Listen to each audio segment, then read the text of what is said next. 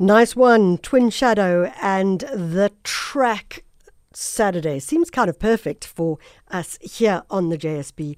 And Twin Shadow, of course, is the Dominican-American singer. He has released a whole bunch of different songs. Now it's time for you to send us your songs. Yup, your choices are coming in fast and furious, and that's what we like to see and, of course, like to hear.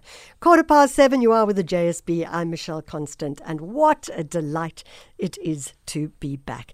So, when we talk about food security, what do we mean by that? How do we enhance food security amongst vulnerable communities? And how do we look at public, private and third sector engagement to ensure that there is food security in the country? Well, the Greepop Foundation is working on a project which is focusing on something called the Family Food Garden Project, and they are doing this with various different partners. On the line is MISHA TEASDALE, founder of the Greepop Foundation. MISHA, thank you so much for joining us. Thank you, Michelle. Fantastic to be on the line with you this morning. Hello. Hello to your listeners. Hello, and hello to you too. MISHA, let's talk about, firstly, what the Greepop Foundation does. And then, if we can, let's try and understand the Family Food Garden Project. Thank you. So, Greepop started just over 11 years ago. We're on a mission to reconnect people with the planet, with nature, and get people active and not anxious about the state of the planet. And we do that through various programs. We've got Forest for Life, which is a forest restoration program. We've got projects around sub-Saharan Africa that support forest communities. We have a Fynbos program, which we've been running in the Western Cape and the Cape Flats over the last few years, planting Fynbos gardens in schools, in low-income community schools. And then we run various environmental awareness programs to I suppose, push the advocacy around environmentalism and supporting nature-based solutions and getting people excited about the environmental space.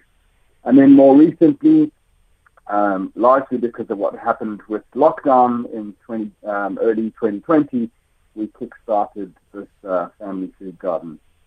So what is the Family Food Garden Project? How does it work? So the idea behind it is to create something that's incredibly scalable and that's largely hands-off. In other words, we don't need to be there every step of the way. The tangibles are that we start with one in-person workshop, and there we hand over a family food pod. The pod is essentially two boxes that sit on top of each other. They're like meat packing trays. On the bottom, there's a worm farm, and on the top, there's organic soil, and in that, you plant your vegetables. And then we go through a series of workshops over the course of the year where the community that are getting the family food garden, the cohort, will essentially get various different touch points through a WhatsApp learning process. And we'll touch on things like dealing with pests, seasonal vegetables, making worm tea, etc. There's a whole bunch of different lesson outcomes, which essentially allows for the individual who's getting the learning to be able to apply that in scaling their own kind of food sovereignty at home and being able to better understand the farming process in a micro level. So, MISHA, let's very briefly unpack that in a simple way. So I don't have a lot of land. I have very little land. In fact, I have no farming land whatsoever. But I could get a family garden pod, which are two boxes.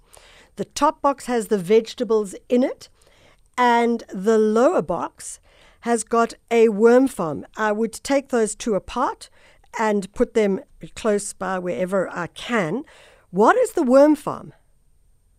I mean, the worm farm essentially allows for you to take all your vegetable scraps from the kitchen and feed that to the worms. And they live underneath. So the boxes are stackable and they stay stacked. Maybe just to take a step back, we are living in a rapidly urbanized environment. People are living in tighter and tighter quarters. And the access to land is just not what it was, 5, 10, 20 years ago. And our belief is that that's only going to increase.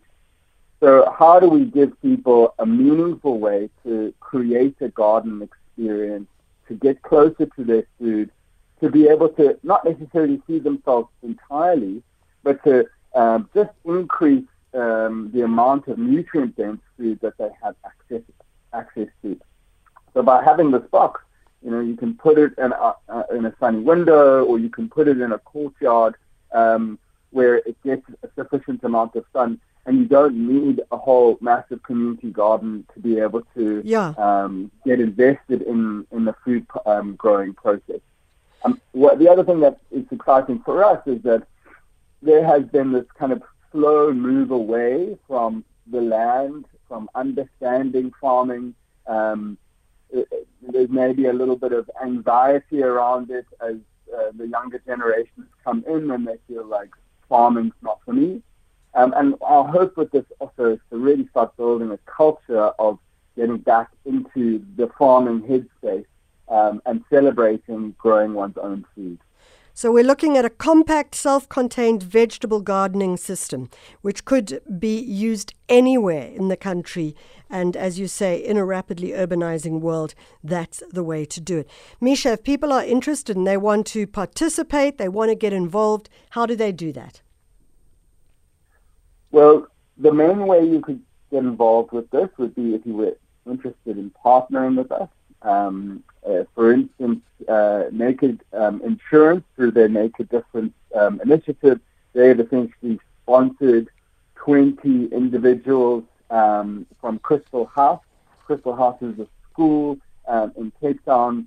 There's about 1,000 low-income... Okay, MISHA, I'm afraid we're going to have to leave it at that. I've got to go to a break. That's MISHA TEASDALE, founder of the Greepop Foundation.